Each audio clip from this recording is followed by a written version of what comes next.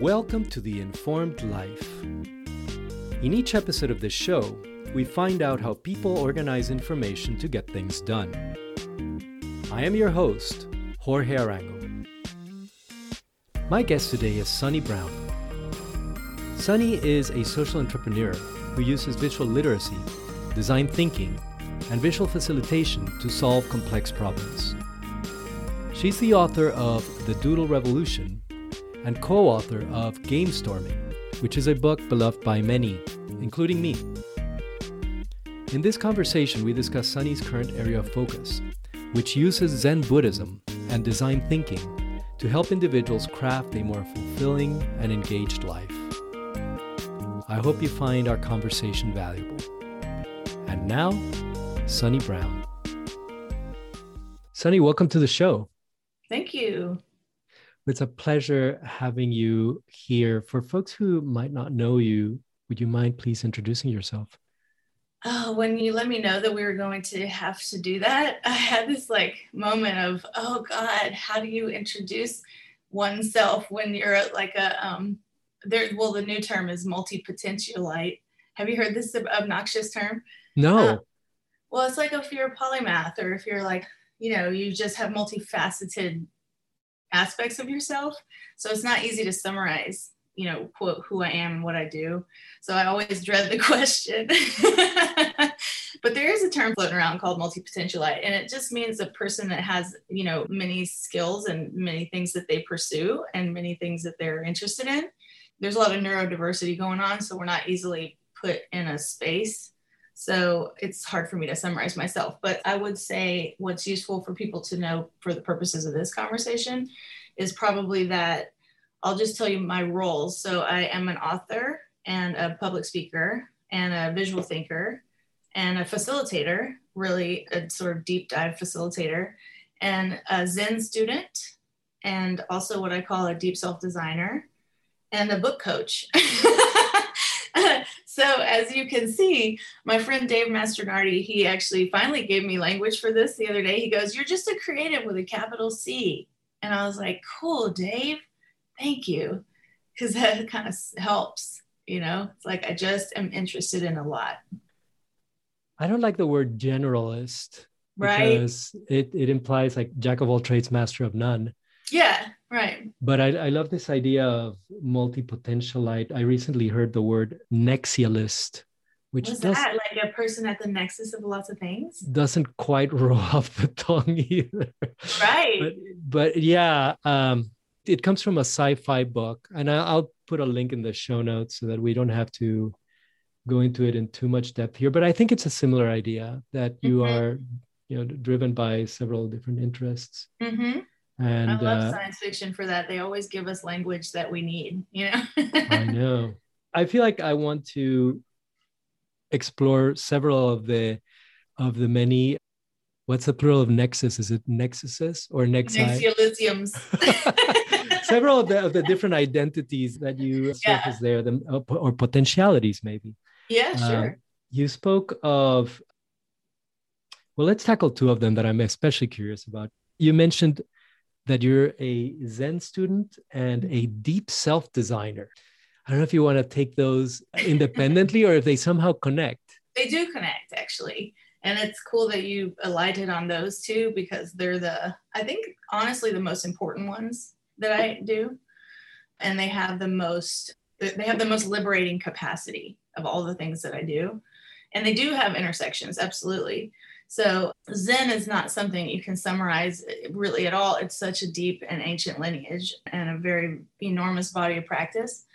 But what I find useful and it was sort of the groundwork for my pursuit of designing another method. And what it did for me was help me understand that the mind is a machine and it has projections onto reality all the time. And it has narratives and stories that it constantly creates and recreates and lives into. And they can be very confining, these perceptions of reality. And so when you run into some ideas about reality that are actually created by you based on your history and your experience, if they cause friction for you, then there's a sort of place where you can redesign that intersection with reality to create a better reality for yourself. And I know that's like a lot to just unload in conversation, but Zen made just sitting, which is, I'm in what's called the Soto Zen lineage. So literally you sit in meditation for hours. I mean, I probably sat for 10,000 hours easily, and not easily, but difficultly. But we call it just getting on the cushion, right? So like you just take it there and then you kind of watch what your mind is up to. And through that process, I learned how I trick myself, how I can have distortions in my belief systems. I think Steve Jobs used to call it a reality distortion field. I think he was also a Zen practitioner, but that laid the groundwork for me to understand, oh, I have a lot of agency and choice once I understand how my system works. And, you know, like you're a systems thinker and a design thinker. So of course I was interested in that. And then I just went from that place and started to practice with different methods to support other people. I'm reminded of our mutual friend Dave Gray's book, Liminal Thinking. Oh, yeah. It's so funny you said that because I have it. Of course, I always will buy whatever Dave makes, but I haven't read it because I have always way too many books, but I understand kind of the vibe. And a lot of people, when I talk about this, they bring up his book. And I'm like, I should read that.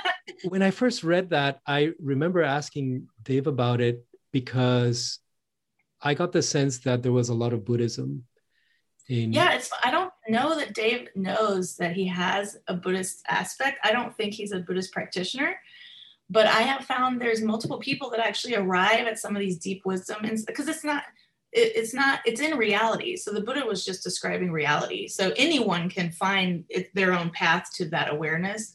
And so, yeah, it's funny to me when I work with people and I go, oh my God, that's like a very ancient principle that you stumbled upon, you know? So I think Dave must have done that too, because he doesn't like go to a Zendo, I'm pretty sure. The path, it seems to me, and here I'm reflecting back to you what perhaps I layered through my own experience onto what you were saying, which is that we experience reality at various different levels. And if you step back far enough, you're able to contemplate the fact that much of what we experience is in some ways emerging from within us, or at least the way that we're experiencing it is emerging from within us. Well said, beautifully said, yeah. I want to bring it back to this idea of deep self-design. What I'm projecting onto this, or where I think the two circles in the Venn diagram might overlap, is that if you understand this fact that much of what we are experiencing is emerging from within us, and you are someone who sees the world through the eyes of design, then perhaps you can do something about it. Yeah? You can do a lot about it. So what would you be able to do about it? It's so funny we're talking about this because last night I was having this conversation with my husband about workability. So everything, well, I won't do totalizing statements. I'll try to avoid them, but almost everything in your internal system is workable, meaning that it's all has plasticity and adaptation capacity, or a significant amount of it.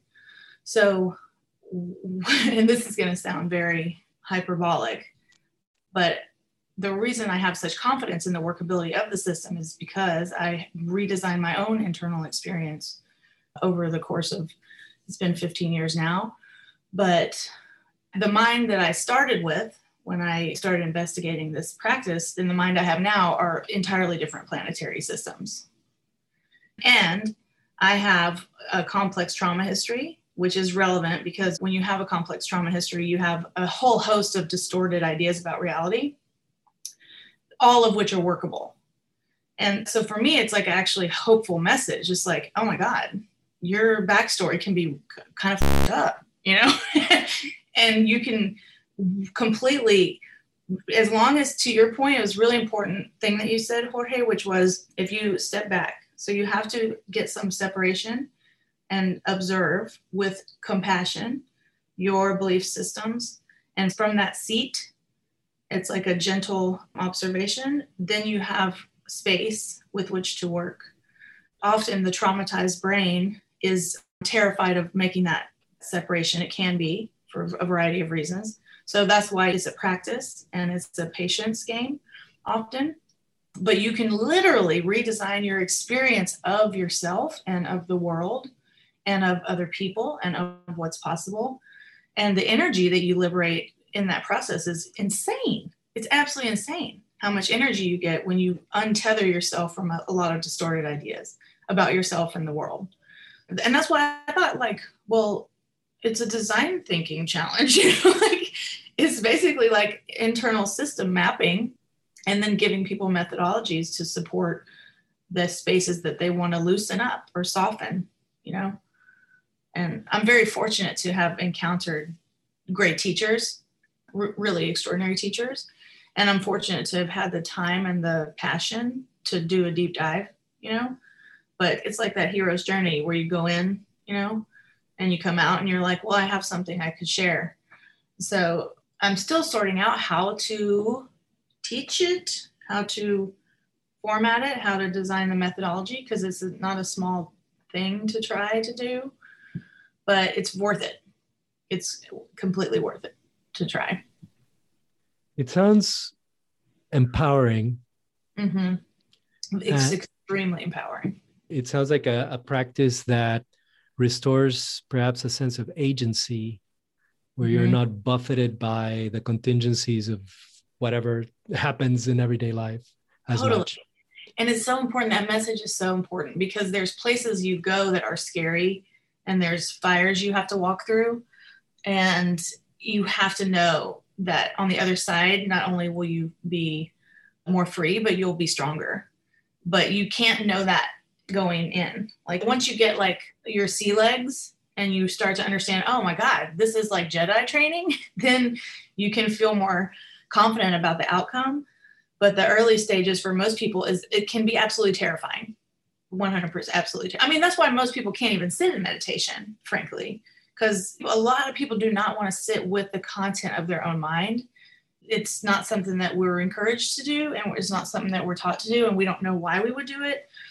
So we spend a lot of time avoiding that very thing, understandably. I mean, I understand that instinct completely. It's terrifying, but it's so freaking worth it. It's so worth it. There's no question about it. No question. And it improves your life, improves your relationships with yourself and other people. And really your relationships are the most valuable thing you have, and your health and maybe time, So it's a significant process, but it's not necessarily for everyone. And probably you experience this with your students. There's what I call a state of readiness, which means that they're willing to do the work. They're willing to be honest with themselves and others, and they're willing to address and hold space for really difficult content. And if I work with a person and it's very clear that they're not actually at that place, then they need to come back.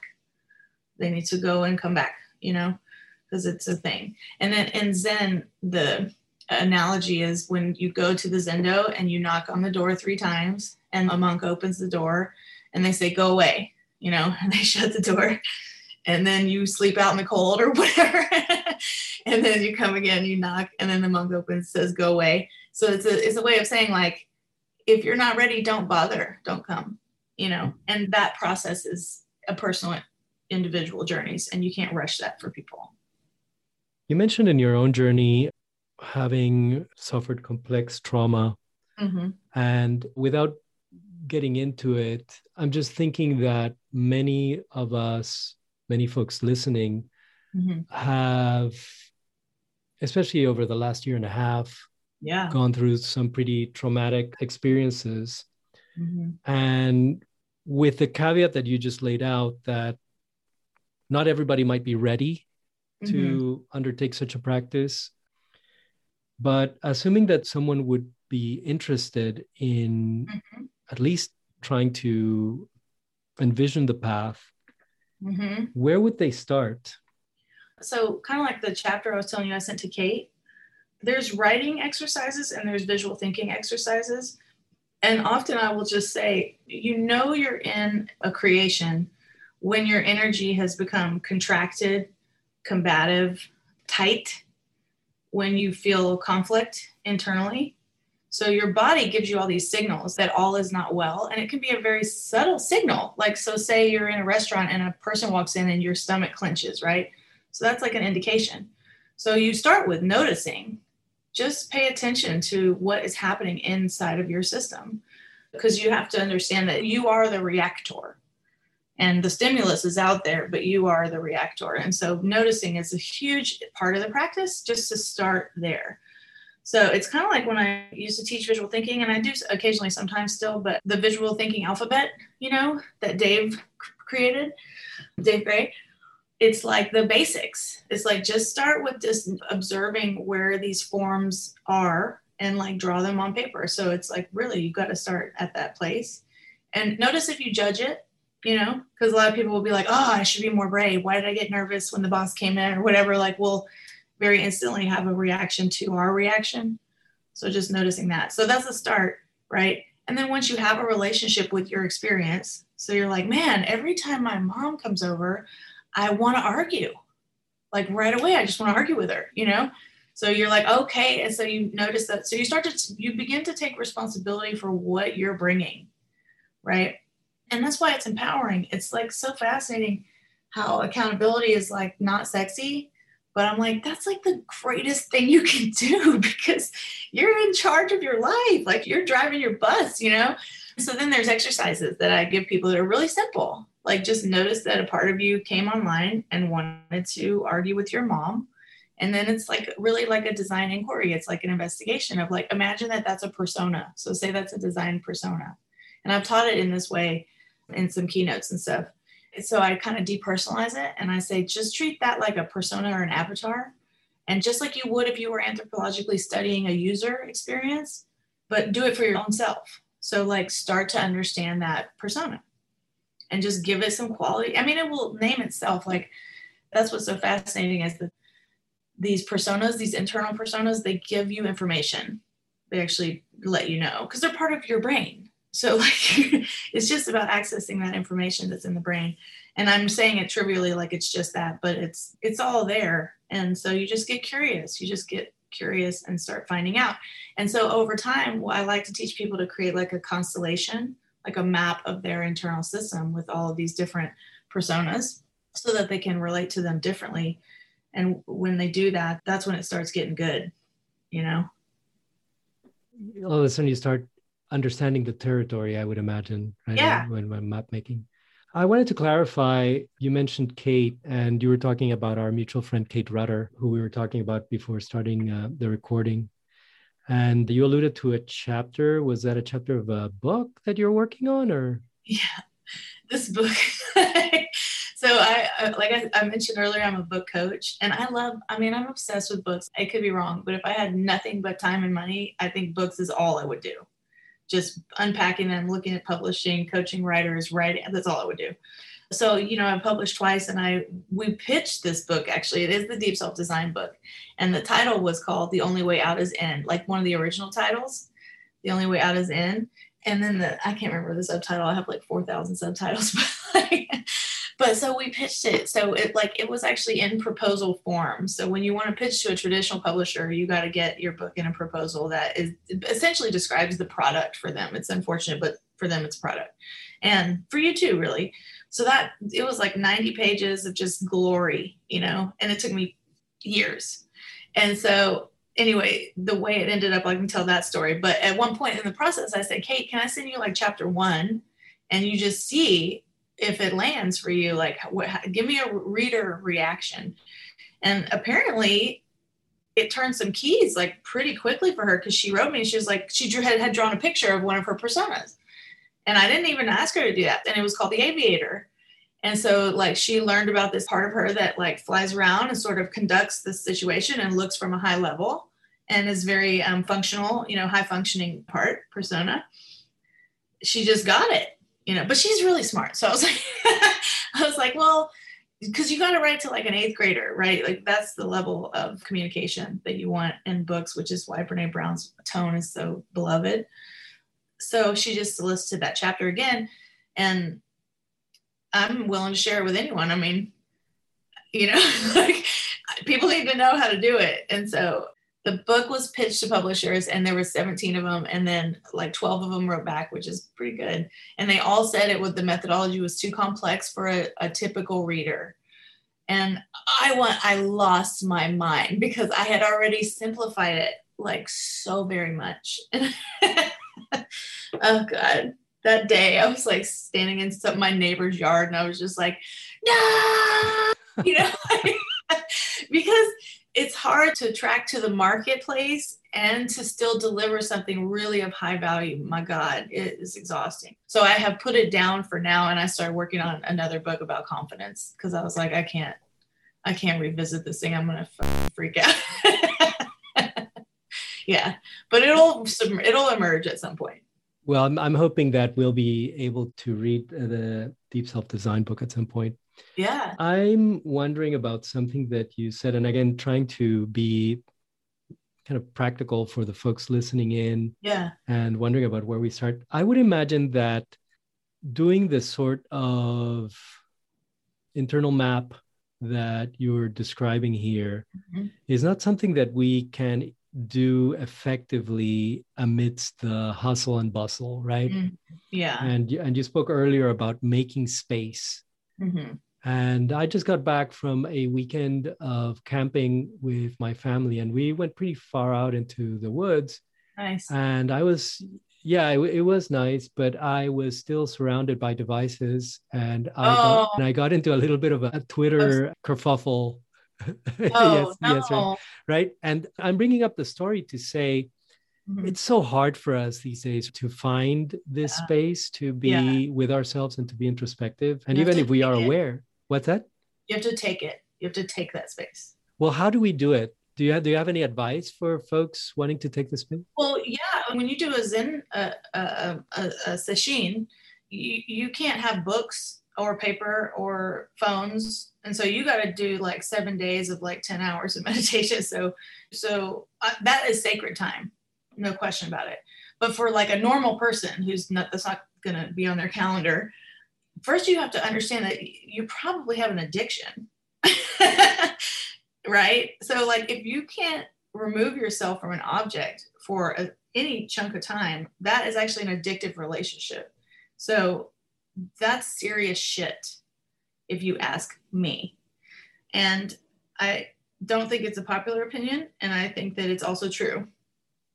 So for me, just labeling it as an addictive relationship is step one. And then you don't even want to go into like, it could be an abusive relationship. Like we don't even have to talk about that, but that's in there too. So you have to understand that.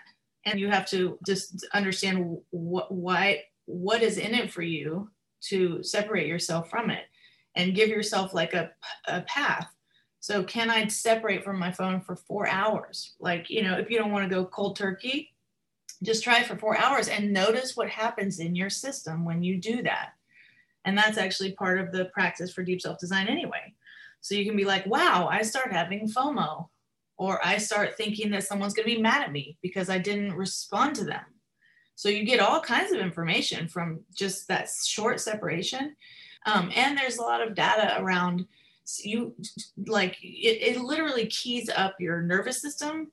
Being in relationship with a digital object all the time, it keys up your nervous system. And so actually to regulate your nervous system again, which is what camping is kind of for, camping when it's like safe and beautiful.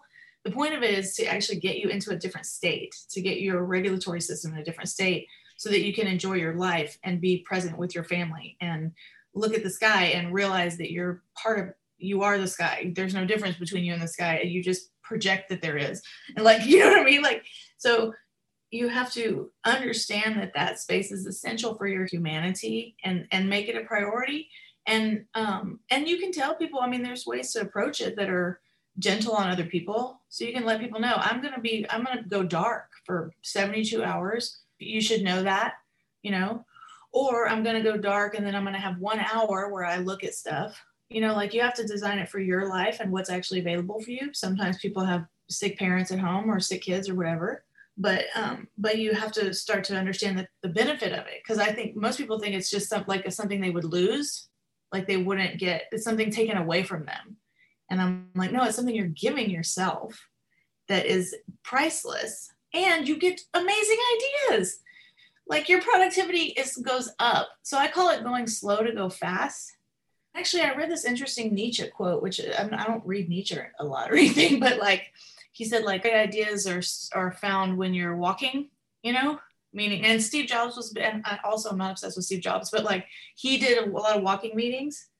So if you are a productivity junkie, going slow helps you go fast, and you know, and it actually frees up a lot of like stuck tension in the body and stuck ideas that you can't get through, and it gives you solutions and ahas and insights. So there's huge rewards in it anyway, if you need it to be aligned with productivity. But it's like, dude, we're gonna die one day, Jorge, like all of us. And the last thing I want to do is be like, I spent my whole life on my iPhone. That is like the worst thing that could happen. You know? Like, no.